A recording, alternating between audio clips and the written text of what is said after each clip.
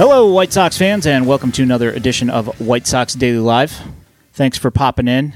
Thanks for hanging out.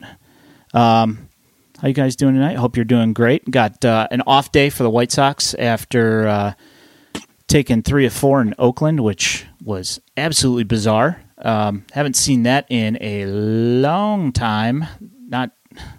I can't remember the last time that happened. And the amount of runs they scored has never happened. So there's that. How you doing, Xavier? I'm doing pretty well. And, I talked about previously how my morale was low and it matched up to yours and Danny's. But I don't know if you switched. Maybe not, but I'm back to being positive and excited. I won't say that I am fully ready yet to embrace it, but I will say I'm optimistic, which is something that I haven't said in a really long time. I'm shocked. Yeah, right now. Yeah. I mean, since we streamed last, Miguel Cairo took a. Well, I think maybe he might have been there for no, I don't think so. I think that whole thing happened like the day after we streamed last, and we took Labor Day off. And the last couple of weeks has been like a night and day difference. I guess we should start there because we haven't really talked about that yet, and I don't want to get too far into it because it's been 2 weeks, and I know a bunch of other people have talked about this. Beat it to death, per se. So TLR in pregame for a game just up and walks out, and, there's issues with something. Nobody knows. He just disappears. Players are finding out about it via social media. Didn't even hear anything from the team at all. And Tony just up and disappears. And we come to find out afterwards that, actually pretty well afterwards, is that there was a problem with his pacemaker that he had installed in spring training, which was kind of kept under wraps a little bit as well. And he had some sort of issues with it, and so they flew him down to Arizona to go and get his testing done on his pacemaker, and apparently they tweaked something. And per reports yesterday, when he was at the game in Oakland, the Dave Stewart jersey retirement game, that things look to be on the up and up as far as that goes. And he has been he was cleared to go to Oakland, but not cleared to resume duties as manager, much to the relief of many a White Sox fan. You got anything to say on that whole situation at all? Yeah, it was very abrupt, and it felt weird because it was such a weird timing considering what had just happened in those previous games. And it's been quite the whirlwind these last 2 weeks. And it's hard, a lot's on the players of what took place this season, but you can't give full blame to the players. You got to give some to TLR, and I know some people don't want to.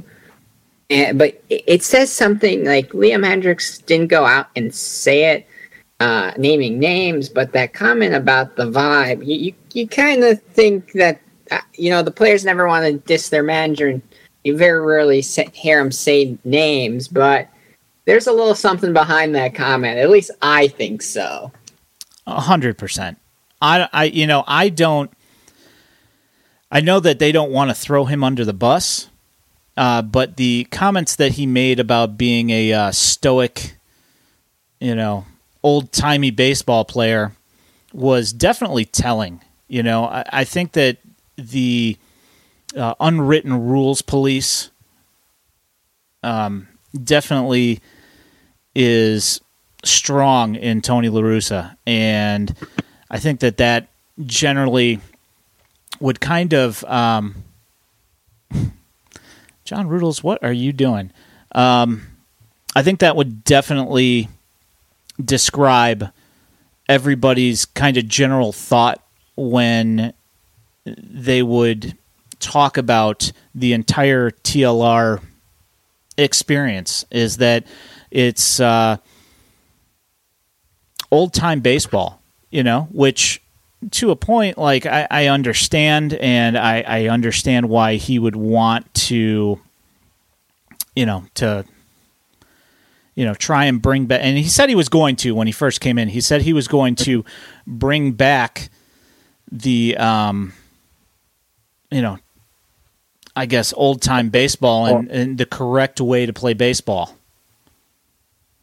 So, I mean, that's pretty much where we've ended up. Yeah, they lost that one game in Seattle, but I still kind of, I joke about it. I still kind of find it funny that the one game that they lose in Oakland was the game he shows up for, and bad. Like, it was like 7 runs or something, and the other game in Seattle was close, but he shows up and they lose in ugly fashion again. I was sitting there saying that to myself. I was thinking about it beforehand. I was like, well, he's going to show up at this game and then things are just going to go back to normal. And lo and behold, and I mean, nothing, to do with him, with TLR per se. But, Larry ends up back in the starting lineup just because Josh Harrison got the flu or something like that. And so, the day that TLR comes back, Larry ends up in the starting lineup, and Larry, in normal Larry fashion, makes a critical error that ends up costing a couple of runs on a drop foul ball. And, it's just like, it was one of those things where everybody was like, yeah, it figures. And you see people on Twitter, that were, saying that it was TLR's fault that the whole thing happened, which, of course is kind of silly, Okay. It's silly, but I just think it's, of course, that's the day that they forget everything. Yep. Defense goes back to being bad, and the offense doesn't do a whole lot. And yeah, it was someone on Twitter, one of those stat guys on Twitter today, talked about players with 300 plate appearances, and there's 242 players with that this year. Two of the worst two in total bases is Larry Garcia and Yasmani Grandal, and they have 74 and 80 total bases. And the next best, like the next worst best, that's correct, is 90. So that just shows you how much worse they are. Yeah, it's I like the thing. I will give Yasmani Grandal. I'll at least give him the benefit of the doubt that he has been basically operating on one leg the entire season, despite the fact that he had the surgery. It just seems like nothing ever got back to normal with him. Yeah. And we talked sorry to cut you off. We talked last time, obviously I was more pessimistic about the team, and I was leaning towards just shutting these guys down kind of a thing. Like, even now, maybe even just let them sit this out, because you got plenty of guys that have been able to fill in pretty nicely and work around them, where it doesn't necessarily hurt to just let them sit, Yeah. I agree. Because even that we're playing well, I don't know how far of a statement we can even make. So it's like, let's ride this out, but truly gotta think about what's best for the coming years, especially since these guys are kind of locked in contract wise. Yeah. The whole, it just seems like 100% that the whole vibe of the team has just like done a 180, and that they are just headed in the opposite direction as to where they were before. And, I did like a bunch of number crunching earlier today and just looking at the numbers. And I mean, the weird thing that I see is that a lot of the numbers, other than the actual results, not a whole lot's changed. If you look at their, I will say that in the last 2 weeks, their hard hit percentage has gone up about 3%. And their line drive, I'm trying to remember exactly what it is. Which one is it? It's their, so their hard hit rate is up like 3%, and their mid-range contact is down, but the soft is about 1% higher now. But they're hitting the ball harder. But not really a whole lot has changed as far as like the whether they're pulling the ball or whether they're hitting it opposite field or whether they're hitting it to the middle of the field. None of that stuff has changed. And, the fly ball, ground ball rate, like, not a whole lot of it has really changed all that much. They're only down 1% on their ground ball rate in the last 2 weeks. Yet, we just have this massive difference in the results.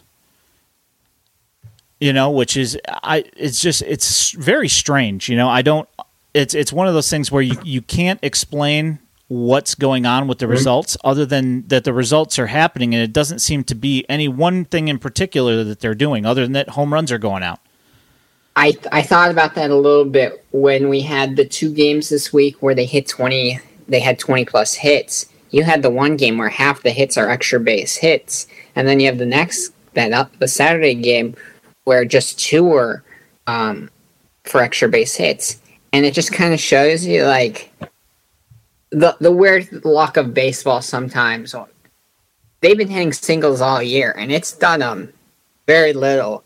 And then here you're putting up 10 runs on 18 singles, and it just worked. But that wasn't the case for most of the year.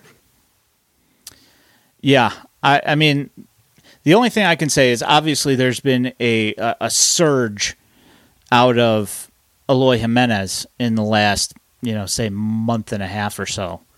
And that has obviously translated to more runs being scored. And the fact that his WRC plus since August 1st is 191. He's just out of his mind. So that, that's about the only thing I can say is that he's back and he's healthy and he's 100%, the reason why the team is doing so much better. Because before, when he was injured, they didn't have that guy that was going to come in and bop. Occasionally, Gavin Sheets would do something. There were a couple of guys would get, pseudo hot here every once in a while. Yeah. Had that Sheets early to mid-August, and then Pollock followed up and got hot for a little bit. And then Andrus has been pretty solid since coming back, joining the Sox. But Eloy's kind of been the consistency over that period kind of picked up. He'd have games where he was cold, but he's been hitting the ball pretty well during overlapping a lot of that. Yeah. And, I mean, add on to that also that Romy Gonzalez is healthy. And Romy Gonzalez has been, doing some work as well, which has been fantastic to see after his beginning to the year. I mean, I felt terrible for the guy, just one thing after another. For the fact that he got shipped down to AAA in the first place when he shouldn't have been there. And, yeah, especially what we saw last season out of him. You expected him to be kind of a mainstay in some sort. And then with obviously extending Garcia, that brought in the question of what's Romy's outlook going to be like. Yeah, well, I mean, then Larry's performance makes you go, well, what would you say that you actually do here at Initech? That's been my thing. I forget who Boston DFA'd, but I put out a tweet that was like, here's the guy that Boston got rid of, and then here's Lurie, and they're about the same or Lurie's about or worse in some of the categories. And you're like, at the time, Boston was in a different. They were playing much better and looking like a playoff team. But you're like, why is this playoff-looking franchise getting rid of a guy like that? And the White Sox are not just have extended a guy this bad, but playing him as much as they are. Yeah, I haven't looked lately. I'm kind of curious. I mean, like the lucky thing is that since Tony hasn't been around, his at-bats have significantly decreased. And he's been mostly used as a late-inning pinch runner or defensive replacement in the outfield. And, over Andrew Vaughn or Gavin Sheets in the outfield, I'd have to say he's a slight upgrade over them defensively, but I wouldn't say it's night and day difference as far as defensive upgrade. But I mean, I would say he is a minimal outfield defensive replacement for those guys. But it seems like he's being used correctly. That game where he was put into pinch run for Eloy, that was good use of his talents. He stole second base and then got to third on a bad throw. It's there are certain situations where Leury does seem to do really well, and that is it. As a replacement late in the game or a fill-in every once in a while, and just like him getting inserted into the lineup every day has just been, obviously it's worn on him, and I assume he's probably pushing a little bit because he's like, well, I'm starting, so I gotta show that I'm a big boy, So he's probably pushing a little bit harder to get things done, and just not working out. And then everybody starts getting on his case, and I'm sure that he probably sees that, on social media, which is what it is. What's up, Grimtall? How you doing? Yes. Yeah. So. Are you of the opinion that TLR's done, or do you think he's coming back? That's the thing. I want to say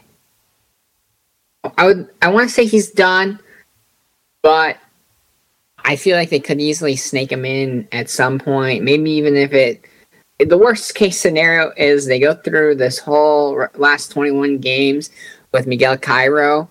And then it's going to be about 3 weeks later. He's feeling a little bit better, and he gets cleared. And then what? You're going to toss him right there at the start of the playoffs?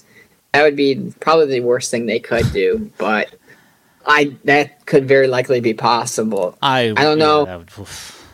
You wonder how serious of health he's in right now, because obviously he got cleared enough to show up on Sunday. What's to say 3 weeks from now he's in? Obviously, he's 80 years old. How good is your health, and with what he's been through? But still, I think 3 weeks could change quite a bit if he's already being let into partake in a ceremony like that. Yeah, my thinking on the whole thing is that, I was listening to the Sox Talk, the Chuck and Ryan McGuffey show that just came out this morning, and they mentioned one thing that I heard in the interview, and McGuffey seemed to take it the same way I did, is that TLR said that he was regaining strength, and to which I think, okay, so if you're regaining strength, to me, that seems like that should be like some sort of a cue to you. Hey, I should ease off and back this thing up a little bit and maybe not continue to push so hard to get back. And when you see the results of what's been happening since you've been gone, can you come back and feel good about it? This is terrible that it always comes up in my mind, but if he cared enough for others, I always go back to his DUIs. I don't think he has enough care for other people. So why would he care in this situation? He's a baseball guy. He's gonna suck every ounce of it out. Yeah. So I had a thought, and I was thinking, clearly his ego has to be paying some sort of a. His ego has to be. He's got to be dying right now. Seeing two different sides of this team. Yeah, what you have staked your entire life on is that you are a baseball guy, and that you're very good at it, and you're in the Hall of Fame and whatever, and so you think that you're really good. So then you leave, and the team completely turns around. And it doesn't seem like, I'm sure he sees these comments, made by Liam Hendricks and Elvis Andrus. I'm sure he's read these quotes and been like, that sounds like they don't want me back. And I have to sit here and think that either A, he would get aggravated about it and want to get back, or B, he would think, well, look, they're finally coming around. They're playing for me, and they're doing really well. Now, if I come back, it'll be, they'll make movies about it, and imagine what a Hall of Famer baseball person, could do with a lineup that is doing these particular things. The other, what was I about to say? No, I forgot what I was going to say. I don't know. I have to imagine that this is eating him up. He doesn't ever want to miss a game in general, but the fact that they're doing so well without him there, that's got to be killing him. Yeah, he feels like left out when all your friends are out having fun. You're stuck home sick for the day. That's definitely gotta suck. But another thing that happened this week was that Paul Sullivan article. I swear that guy knows exactly what to say to target the right people at the worst time. Because it's like he said that, obviously, that from what I understand, that we should want him back because he deserves that. TLR deserves that. But I'm like, no one deserves... He definitely does not deserve to be coming back just because of him on his Hall of Fame career. Yeah, that... Paul Sullivan in general just knows how to say really, really dumb things that just aggravate everybody. Yeah, and that's fair. You want to get your clicks and your reads. Just like he's a guy working for one of the biggest papers in the world, and here he writes stuff that's your blog talk. To get people triggered to want to take a look at what he says. But the thing that's weak about him is he doesn't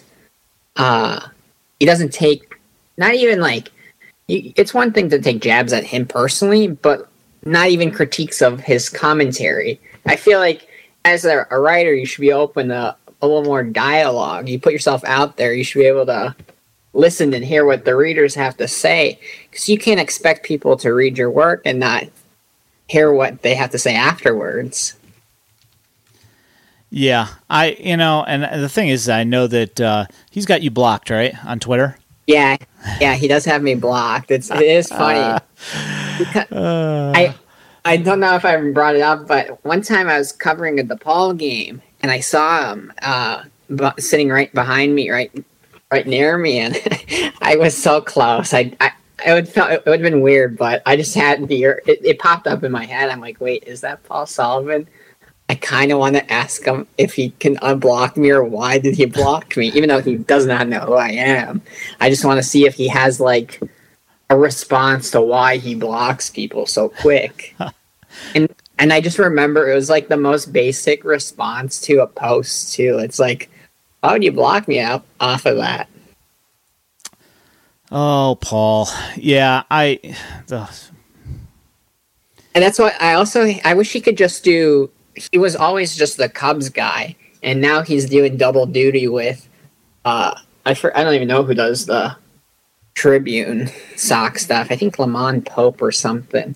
Yeah, but he's been covering the Sox a lot lately, the last couple of years, with the way the writers' room over there at the Tribune's been going. Yeah, it seems like. It definitely seems like. He has kind of been poking his head in a little bit more as of late. Grimtall says, "Who blocked Xavier?" That's a good question. I know it. It's that we're missing out. You were just getting so angry, probably, and he's just like, "Wow, this guy is just too fired up. I gotta block him. I can't take the heat." This guy's such a troll. Why is he commenting? Yeah. I'll be honest, I never even read the article. I saw the headline and I was just like, nope, not even going to look at it. I saw the headline and then I didn't click it, but you know how people always like screenshot, like most of the time I'm like, I'll either pay or click something so they get the money because I just believe in that. But also this one time I'm like, I'm not even going to click it. Someone on White Sox Twitter took a screenshot of certain elements of the piece, and there was that one that basically said that TLR deserves this. It's the right thing to do. Blah blah blah. And I'm like, this is the worst sentence, and I don't know how a person could think that. And he must be in the minority. And anyone else who thinks that's definitely like a White Sox Twitter troll. Yeah, and like the thing is that that's one thing I will say, that with the whole thing of White Sox Twitter being like a pretty big thing, I haven't noticed this as much with other teams' fan bases, that there's such interaction between reporters and the play-by-play people and just the general public. It seems to me that the White Sox Twitter whole thing is just a lot more immersive for everybody, that it makes things interesting. I will also say, though, is that you see things like not necessarily Paul Sullivan, because he's not a White Sox guy per se, but Steve Stone blocking people and just things like that, and it does kind of, I don't know,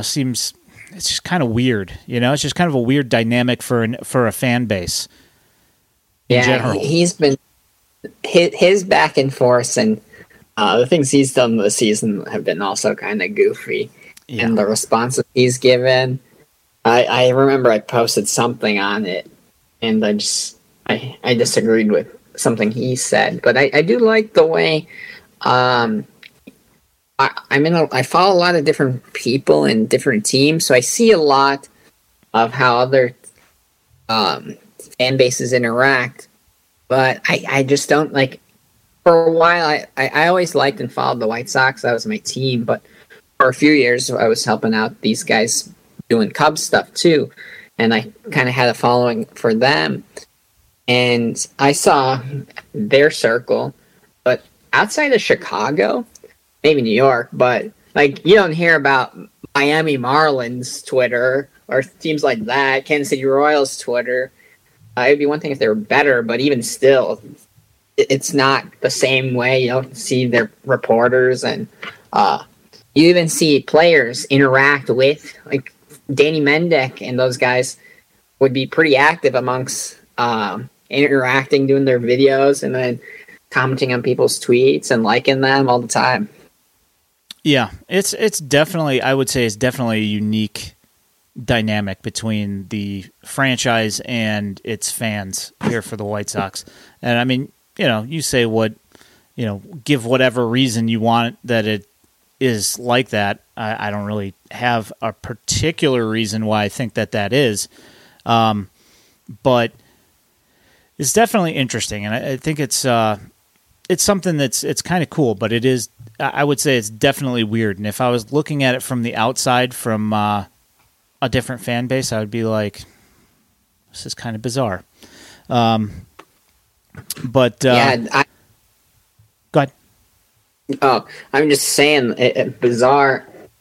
There's so many also like different groupings and inner groupings on White Sox Twitter. So some days I'll be popping on there, and I'll see someone maybe like subtweet or just discuss something, and it's like such a big thing. But in that circle of White Sox Twitter for the day, and here I'm in this one, and that one for the day, and I had yet to cross anything that is remotely close to figuring out what they're even talking about. Yeah, I mean, say what you want about White Sox Twitter in general. There is definitely some weird stuff going on out there, and there's always something going on. Nice variety, a little bit of everything. What's nice, like you can get a lot of the same tweets, obviously, because you can only report a game so many different ways, but a lot of these different circles have been able to bring like a different, unique twist to each series, players, etc. Yeah, I think that's one thing that's pretty cool about the White Sox, blogosphere or whatever you want to call it. That there is quite a few different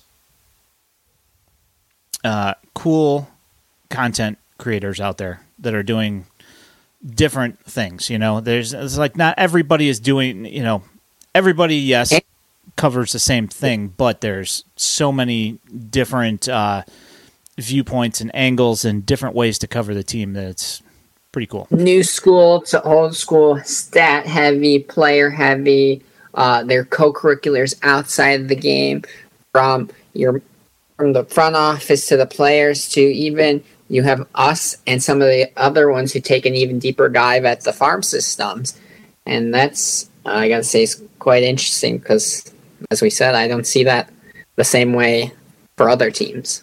Yeah, I don't quite see it being quite as intense with a lot of the other teams. I have looked around, because I've been doing all those minor league highlights. I like to see what else is going on around baseball, and I know that there are a couple of sites that do, teams minor league things, but most of the time it's like, one team. They usually cover one team, or it's like it's not like everything. It's just like a couple of highlights every day, and that's one thing that I think that is different is that basically put everything out there. I mean, not every play, obviously, but it doesn't matter whether it's a top 30 prospect or whether it's somebody that's a relative unknown. I think that it's good to get names out there and get people to understand and see what's going on down there, and it's kind of cool. It's nice that there's a couple of different sites, I know the Future Sox and us, it's a completely different type of coverage, and but I still think that it, both are viable and useful to fans, so it's kind of cool. So if things continue with Miguel Cairo, say, let's make this difficult. Say they don't make the playoffs and they miss the playoffs by one game. And TLR still having health issues and he's not coming back. What happens with Miguel Cairo? Do they automatically make him the manager, or do they do a proper managerial search? I don't know everyone who's out there on the market, but I can, we talk about it a lot in the past. They've been, they've always kind of brought up the next guy in their system and hired within. If the team even if they miss the playoffs, but the team hits and pitches as well as they have, I don't see how they don't bring them back. Yeah, as the manager.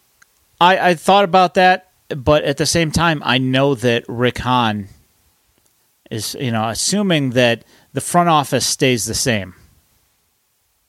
If it doesn't stay the same, then I think that they definitely go look elsewhere, or at least do a full search. But I kind of think that even if Rick Hahn stays put as the GM, that after what happened last time and how he kind of got bumped out of the way and superseded, that he's going to want to go out there and try and find his guy. I mean, regardless of whether that ends up being Miguel Cairo or not, that he's at least going to want to go through and do some sort of a interview process with a bunch of people before he makes a definite hire. Which I do see that and agree, but who's to say, even though I would say Tony La Russa has been in the back of mind at Jerry, who's to say Jerry doesn't overstep again? With who knows who he wants or is in cahoots with, but maybe he still has other people in mind that he's bringing in. Yeah, I could totally see him doing it again. I totally could, and that's unfortunate. I would like to think that that's not a possibility, but I could see him doing it again. However, at this point, I don't know if he would. I guess is my thinking. I don't know if he would go out of his way to again try and push in some guy who's his friend. But you never know. Yeah, I couldn't. I would hope that he would not do that, but you never know. Always an option. Stranger things have happened. I will say that. So moving along, one thing that I looked at is that so Elvis Andrus leaves Oakland, and I will say that if you take the last couple weeks of his stuff in Oakland, and like say you were to take from, I don't know, August 1st or whatever to now, he only really gains 10 points in WRC plus. I think that he goes from like 130 to 140. He's got a 140 WRC plus with the White Sox in the last 3.5 weeks or whatever it is. I kind of had the feeling that with him coming to the White Sox, and I think that there are obviously a bunch of factors into his resurgence, if you will. That obviously, he's excited that he gets to play on a competitive team. Also, I think that one thing that was definitely lacking in Oakland that he has here is there is protection in the lineup. He is not surrounded by four guys hitting 200. At least, I mean, he came after all that nonsense had already cleared itself out, that they were finally starting to hit a little bit again. But he doesn't have to be one of the main guys, and I think that it takes some pressure off of him here, that it makes things a little bit easier. He's no longer the old guy in the locker room that's trying to help out the younger guys and teach them what it's like to play baseball. He just gets to go and play baseball. He doesn't have to do any babysitting. He just gets to go and play baseball. And with Tim Anderson being out, he's got an everyday gig, and he can just go out there and play ball. And I think that that's probably huge for him and probably quite a big reason why you see this resurgence in him.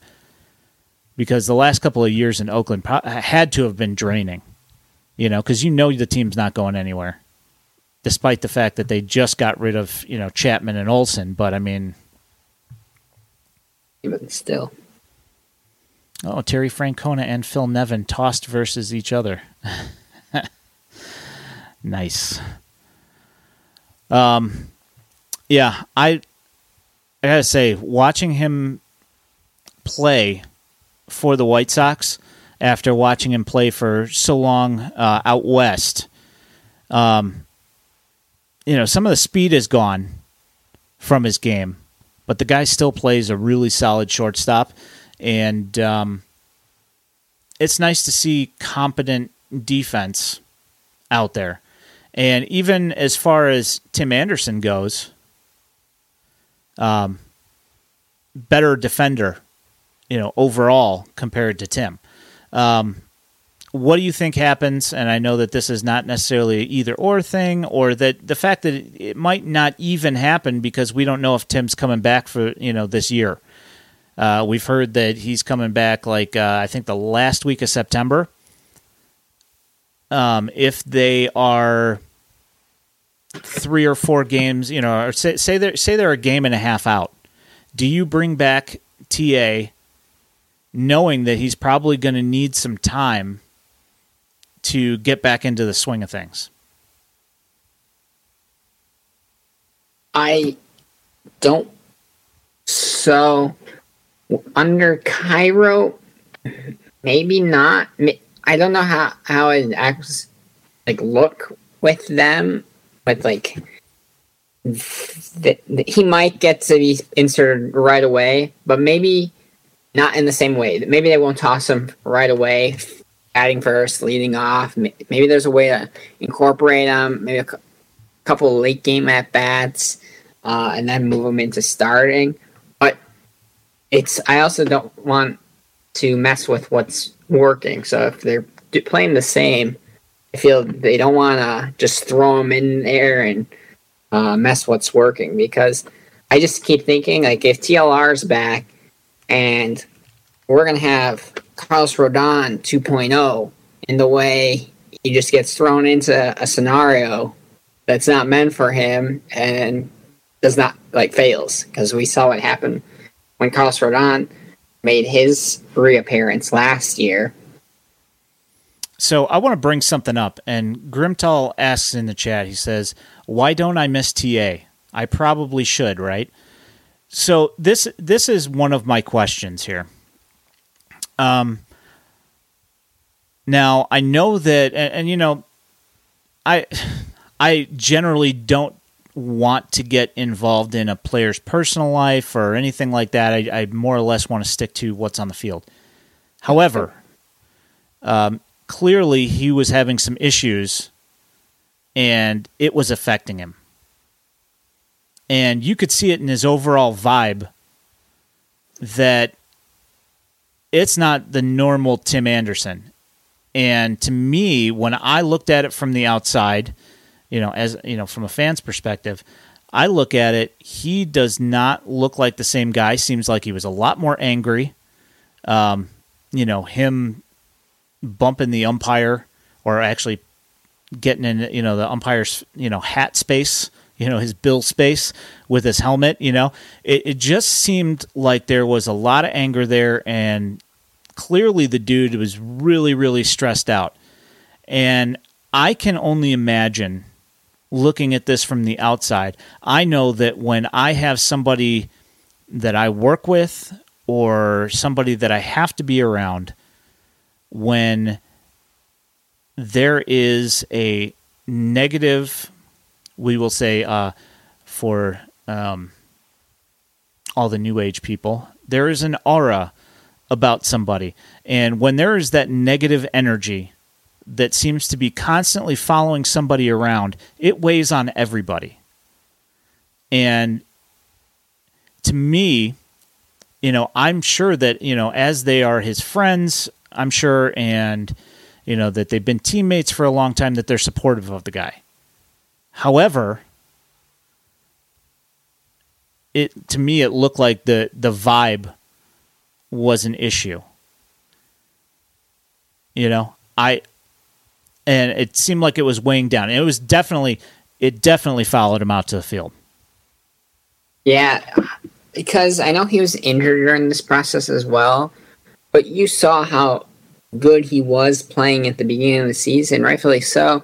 That's why he originally got voted as like a starter, even though that like most of June he was terrible. He was one of the best hitting shortstops that first month and a half, 2 months. And then that stuff kind of came out. He was injured, and it just never clicked after that. And he's got a lot of factors going. You had the off the field stuff, and I'm sure this new, at some point, he's rather new to baseball. He picked it up late, and now suddenly he's supposed to be the main face of the White Sox. He's got a young family. He's got the stuff on the side that's happening, that those allegations and stuff. And then you had he, supposedly maybe one of the faces of baseball. Those are a lot of factors to be thinking about while you're struggling on the field after being when you were playing so good and you're at the top of your game. And that's who you think you should be, and that's where you've been. And now you've got this so many factors going at you, and you don't know how just to get back to it. So a little time may be good for him to be off, and I don't necessarily think he's done. Like, if he can figure out a way to let that resolve what needs to be resolved and come back, I think he can still be the player that he's been. Yeah, I don't mention in the chat it's the problem TAN, not TLR. I would definitely not go that far. I would just say that it just seems like the energy that was coming off of him definitely didn't seem positive for the last, 2 months. I mean, basically since that whole thing came out, it was like he took like a giant nosedive and became a singles hitter. He cannot. There's no power. I want to say he maybe hit one home run, maybe. Yeah, I think it was one or two that he hit after that came out, and it was like 2 months. Andrus has the same WAR as TA. Yeah, no, I'm not going to say that that's not true. And the thing is that I will say Andrus makes up quite a bit of that on his defense. His defense has been really good since he's been with the White Sox. His defense with Oakland was not as good and not up to par with what he has done. And since he's come over to the White Sox, it seems like there's an extra little giddy up, there that seems to be helping him, make the extra plays. And we've seen some really nice plays out of him. And that, I will say, that is one difference when I looked at the numbers and as far as what's been happening with the White Sox. If you look at the team WAR from August 1st until now, they have a 5.8 WAR from August 1st until now.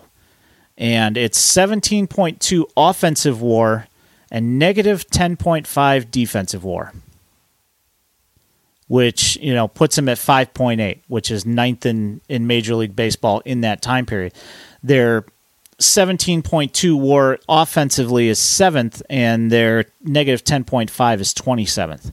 Now, since August 30th, the last 2 weeks, more or less the last 2 weeks, is that their WAR is 3.2 in the last 2 weeks. So 3.2 out of that 5.8 is in the last 2 weeks. The thing that's changed is that they are 17.9 in offensive WAR, but their defensive WAR is negative 3.6. So that's 7 runs of that negative WAR was in the month prior to the last 2 weeks. So it seems like things have gotten at least a little better. I know that game yesterday on Sunday certainly did not help their cause, but for the most part, it seems like the defense has risen a notch above what it was before, and obviously we have seen more positive outcomes with less less shooting themselves in the foot. So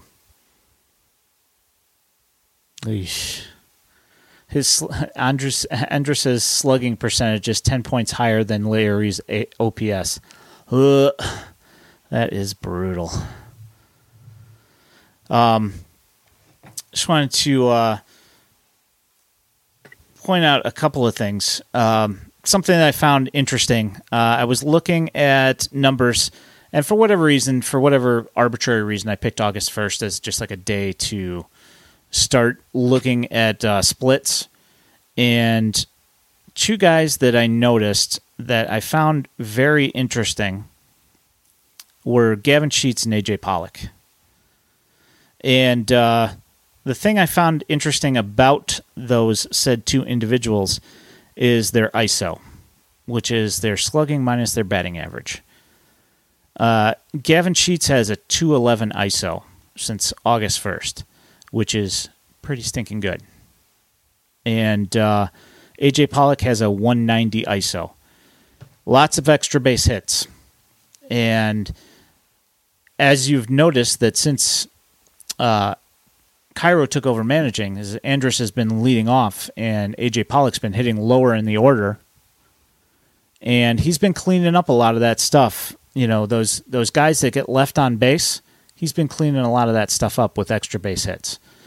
Andrus has done that a couple times as well when he came up, in that that big comeback on was that Friday night. Some really nice clutch hitting, which is something that we hadn't seen at all. I guess that's what happens when you have Leury coming up in clutch situations a lot, is that you're going to see some missed opportunities. But having Pollock and Elvis Andrus coming up in situations like this definitely feels it's a lot more calming than seeing, for instance, Leury coming up in a situation like that. And it seemed like that situation always seemed to find him, no matter what. Whenever there was something important that was going to happen, there's Leury. So ground out. Yeah. Which is, the ground into double play thing. That's certainly been a factor this season. And one thing that you could definitely, despite the loss of power from Jose Abreu, you still see the ground into double play has been brutal. Yeah. I think the White Sox lead in ground into double plays this year. That's a good question. I should look that up. Yeah, the point, though, that you brought up about those two guys, I did, how each day I kind of look at the box scores just to make up a tweet. I have enjoyed and likened, taken a liking to the lineup construction. I'm seeing a lot of guys doing what we've always thought they were going to do. Obviously, Eloy's picked it up. Pollock, who was this solid guy with the Dodgers, doing a little bit of everything, had some pop, was able to drive and run, score a handful of runs. We're seeing that more and more. And these guys are just hitting and hitting. And even that 20-hit game, not the second one, but the first one, 10 extra base hits. They hardly could get 5 extra base hits most of this year. So it's been a pleasure to see for sure. Yeah, just the vibe, the entire team, it just seems so much different now.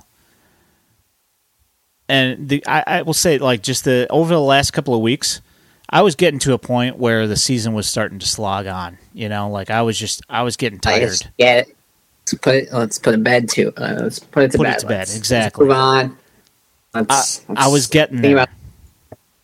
I was definitely getting there, and You and a lot of people in that same boat. yeah, it's just I feel a lot better just even watching a game now. Like there was a time where I was just ready for this season to be over, and it seems like things have definitely cleared up quite a bit, and you actually see them having fun. Yeah, in the comments by the player, they talked about that game. They were down in that ninth inning. And you talked about in those situations, you always see Larry Garcia, or anyone else just doesn't answer to the moment. That game, they're losing 3-0 99% of the times. Mm-hmm. But this week it happened. They come, 5 unanswered runs, end up winning it. That's the kind of team that we thought they could be, and that's how they're playing right now. And we saw that no-quit baseball a little bit with these guys in last year and in previous seasons. And if that's how they're going to play, they're gonna win a lot of baseball games. Yeah, I mean, I don't know I'm not saying that it's going to translate to any kind of playoff success if they get there. But what I'm saying is that what I am saying is that at least it's more enjoyable to watch. At least I can watch the game and not want to just hit my head on my coffee table, every half inning and just wonder what the heck I'm doing with my life and why I'm sitting in front of my TV still watching this nonsense. At least I feel that I can watch the game and not just want to turn it off. It's awesome. That's great. That realistically, yes, I would love for them to, become a powerhouse and all that stuff, and that would be great. But if they're going to, continue on this road, at least don't be unenjoyable to watch and a team that I don't want to root for.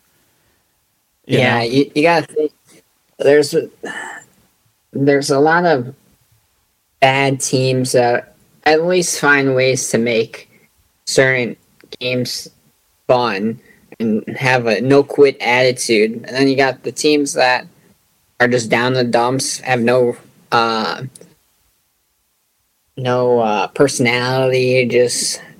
It's almost sometimes you get to the point, and that's where the White Sox, where it was like 9 to 5 shift, where they're just coming in, just going through what they have to do, and then calling it a night. Win or lose, it was whatever to them, and that's not the case right now.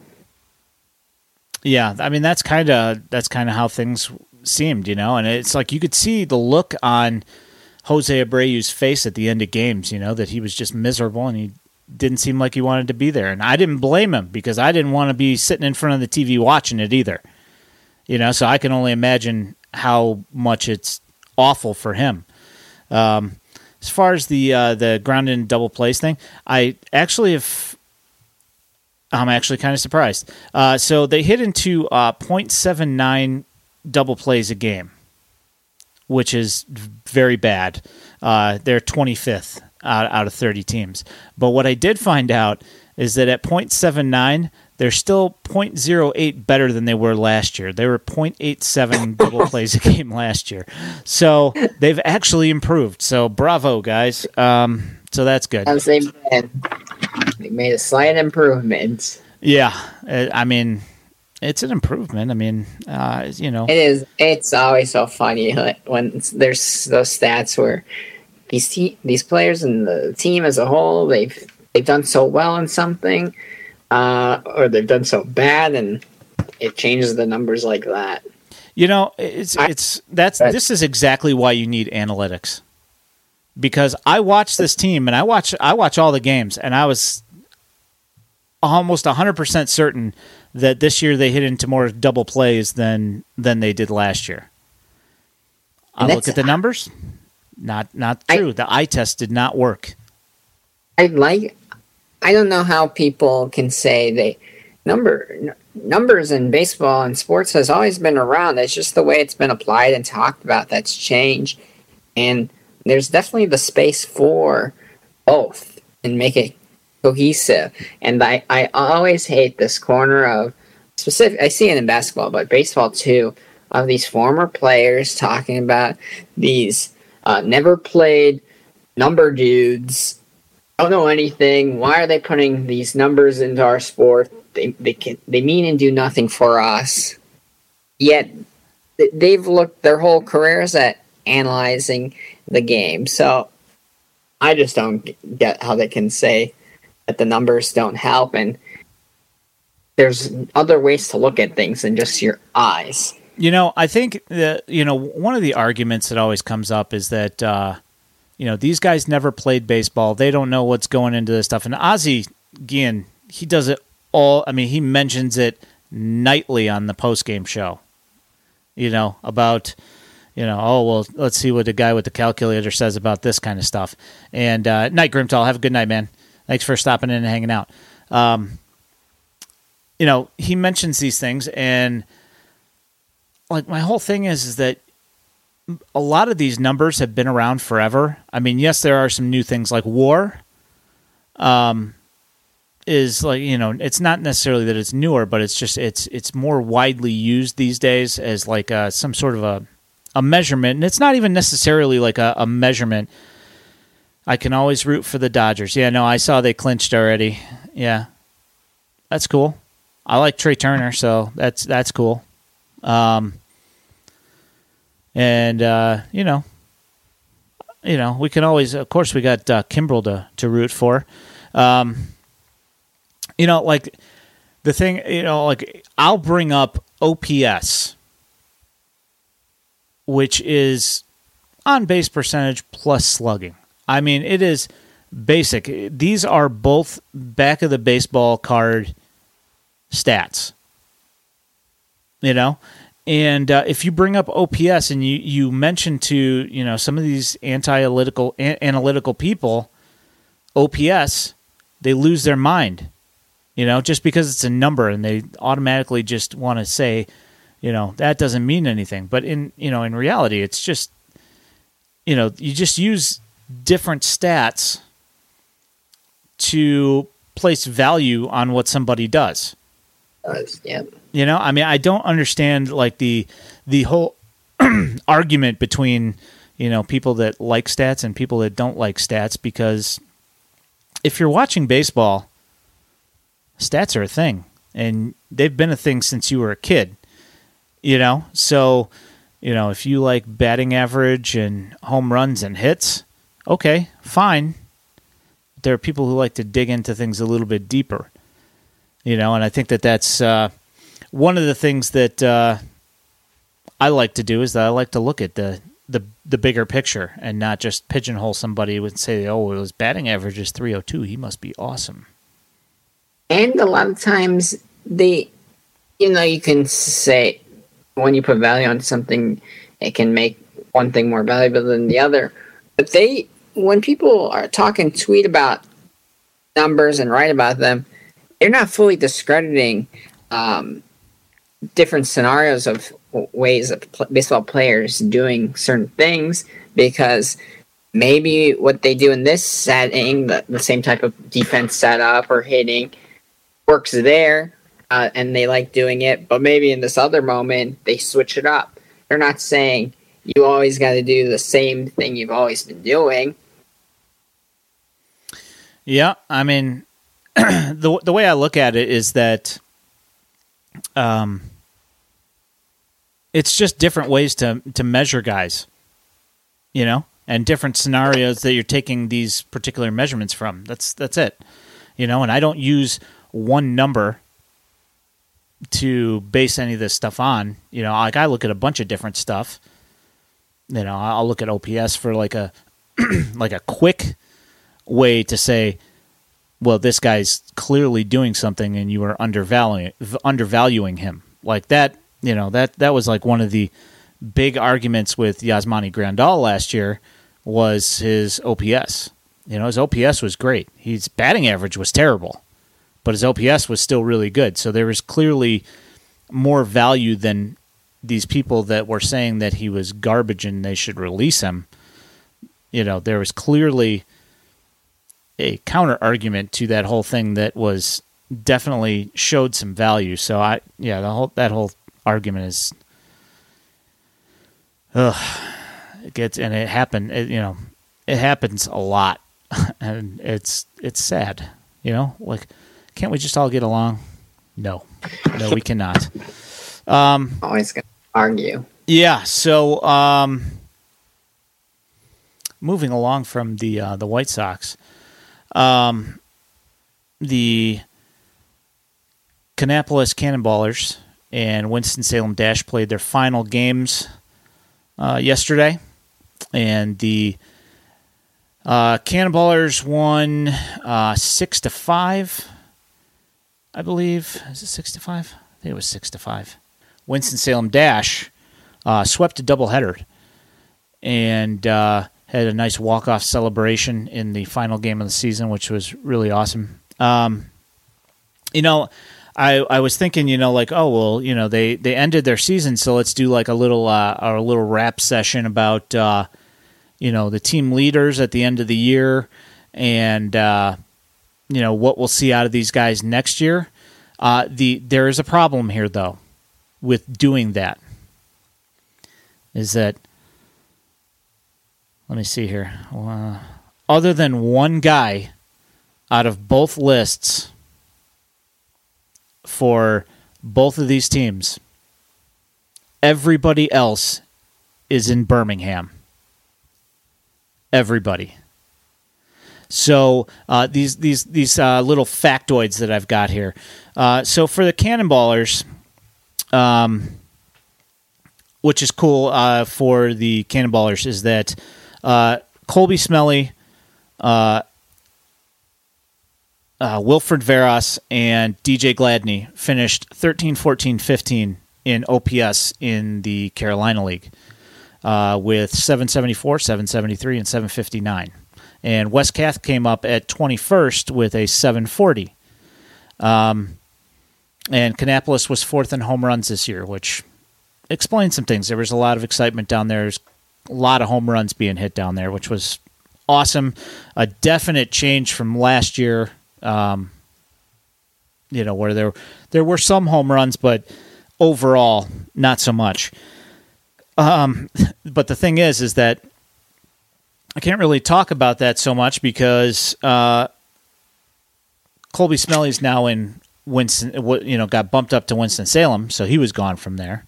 And once they brought all the draft signings in, Troy Claunch was playing catcher a lot. And actually, one of the Cannonballers, Nick Thornquist, a catcher that was there this year, just voluntarily retired the other day. But Veras, Gladney, and Wes Kath, all in Birmingham. So I moved to the Dash. And Duke Ellis led the Southern Atlantic League in stolen bases with 50 stolen bases with the Dash, which is amazing. And so much fun to watch that guy play baseball.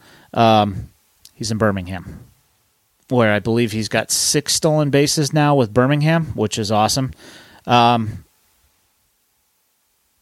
Tyler Osick, he's also in Birmingham, 7th in OPS in the Southern Atlantic League.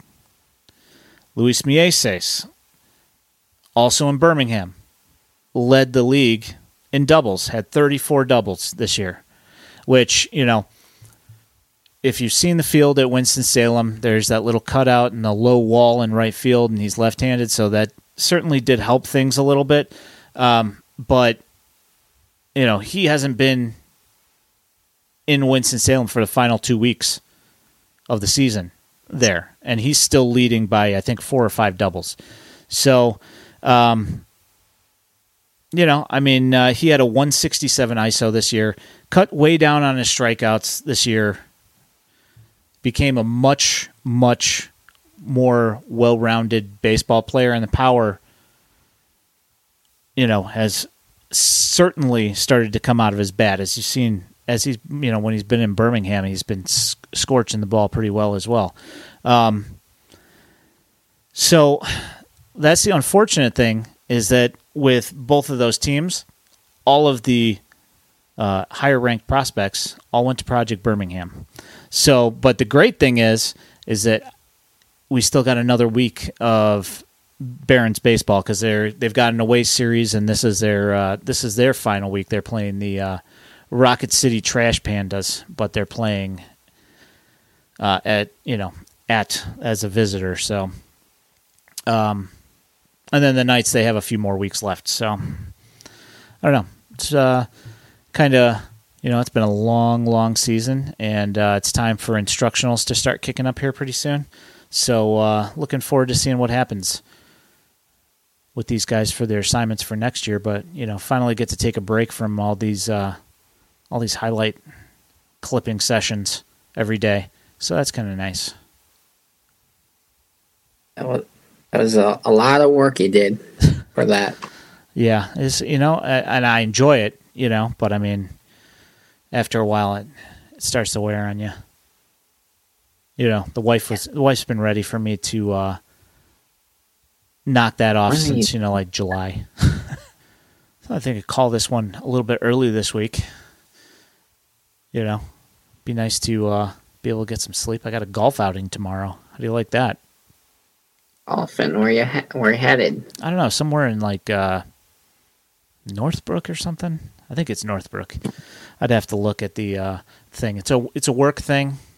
So I don't know. I haven't been golfing in way too long. You practice your handshakes. Yeah, that's pretty much about it.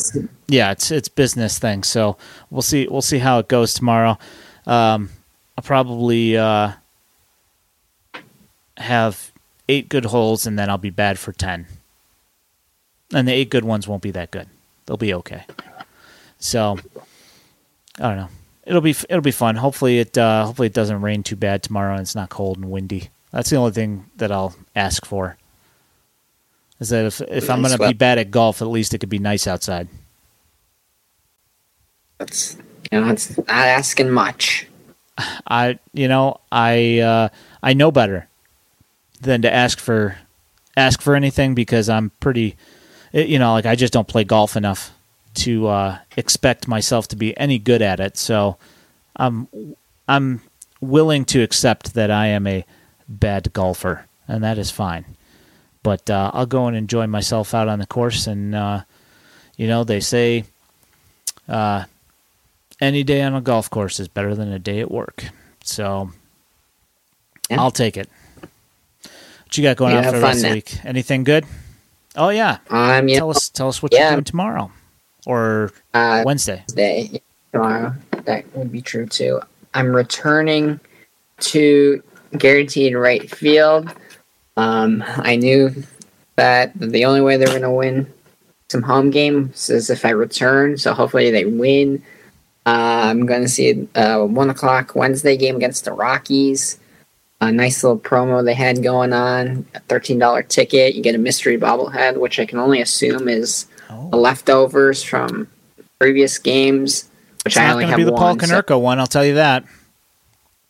Yeah, so I'm excited to see which one I get. Either way, I can easily just trade it or whatever. But it's been so long. It's supposed to be nice weather, so I'm hoping it stays that way and get a White Sox winner. I think someone said Cease might be on the mound that day. I'm not sure, but I haven't looked at it. Day at the baseball. And day at the ballpark is always a good day, so yeah, agreed. Can't come. Here's hoping you don't get a Ronald Belisario bobblehead or something. Yeah, that would be a random one. That would be. But I was going to pass it up. I was like, $13. That seems fair. That seems fair. I don't know. $13. They'd pay me $13 to take a Ronald Belisario bobblehead. All right, so let's see. I own like 5 Roger Bozards. One hard to get rid of those ones. Let me tell you. That doesn't surprise me. That and like yes, he is the pitcher. 2:10 start Eastern time, so 1:10 start for that game on Wednesday. And Dylan Cease is on the mound versus Kyle Freeland So you'll have a fairly decent pitching match up there. Let's spray a bunch of hits across all of Guaranteed Rate Field and their decks, and then a nice size cease performance to close out the afternoon. That's all I ask. A big ask, but it's what I deserve. Where are you sitting? 500 level. It's been a while since I sat up there. So nothing but foul balls up by you. That's unfortunate. Yeah, 522. Hopefully I get lucky and get a foul ball, though. The last one that came my way, even though I'm older, even older person ripped it out of my hands. Most aggressive thing I've ever seen in a game. I was like, sir, just go ahead and have it. I didn't even want it that much. Yeah, what are you going to do, These people, they get crazy over there, They get a couple two-tree in them and then start assaulting people. I mean, I've seen Zach Hampel over there stepping on babies to get baseballs if they're a home run ball. This guy must have taken a page out of Zach Hampel's book because he went over his own son. The kid was crying, and I was like, you know what? Just take the ball. Give it to that kid. He better get the ball after all of this. Speaking of, did you happen to catch that quote-unquote undercover White Sox fan at the caught that home run ball, the first home run ball the other day, and was apparently holding it ransom? Did you see that? I did see that. That was really weird. Like, it's a guy that definitely wanted attention for something that shouldn't have been on him. Weird scenario because he was wearing, I want to say he had a Rays jersey. Yeah, it was Rays hat and jersey on. He made a point to show the White Sox shirt underneath. So I guess he's a White Sox fan. But the people who make things about themselves, like you mentioned Zach Campbell, when as dislikable as people say A-Rod is, when Zach Campbell caught A-Rod's 3,000th hit home run, he tried to make that about him more than A-Rod doing this crazy baseball feat. And similar to this guy for this first home run ball. Like, come on. Yeah. I don't know, though. If you get something like that and you've got some bargaining power, hey, get more, get what you can, I guess. If you've got something particular. A lot of these players are more than happy to just sign a couple balls, a bat, whatever, and varying who it is or whatnot, you can get a higher asking price. But to make it such a long, drawn-out thing, which both that A-Rod hit was, and then that Pirates, or whatever the Rays fan was, he made it kind of a bigger deal than it needed to be. Yeah, there was that one against the White Sox where that guy on the Astros hit his first home run. What was his name? Something with an M. Mosowitz, something. I can't remember what his name was. But they had the, that kid that was on TV. It was a national game, White Sox against the Astros, and they just kept on talking to this kid. They're talking about this kid, about what he was going to ask for the baseball. I remember that. Yeah, and it was just painful to watch. And then you have guys like Albert Pujols the other night. He passes A-Rod 797. The girl who caught it said that she lost someone a year ago. She knew that her friend or family member would have wanted the girl to turn over the ball to Albert as soon as possible, not make a big deal about it. Here, Albert responds with, "No, you keep the ball, and I'm going to sign 2 more baseballs, and you can have all 3 of them now." And this is number 697, passes A-Rod, puts him at, I think, 4th place. Yeah, much higher value baseball, and that's how Albert went about it, and these other people went about it. Both a rarity. Yeah, cue the good guy Albert memes. I'm sure that it'll probably be a meme at some point. Yeah, so go ahead and call it for the night. It's 10:24. Good time to call it as any. Got a couple more weeks of minor league baseball. Got hopefully many, many moons of White Sox baseball to come. But we'll see how things go. Over the next couple weeks here, we'll see if the White Sox can gain ground on the Guardians, because that, the Twins did them absolutely no favors this week. Thanks a lot, guys. So we'll see what happens here coming up, and hopefully White Sox can make up some ground here. At Daily White Sox on Twitter, whitesoxdaily.substack.com is the site where you can find some nice articles. Hasn't been a whole lot as of late, but as the off season kicks off, I'm sure that there'll probably be a little bit more opinion pieces and such. At iEskridge on Twitter, at Xavier_Sanchez4 on Twitter. My name is Ian Eskridge. For my co-host, Xavier Sanchez, you've been watching White Sox Daily Live. We appreciate you guys coming and hanging out in the chat, and we will see you guys next week at 9 p.m. on Monday. Thanks. Have a great night.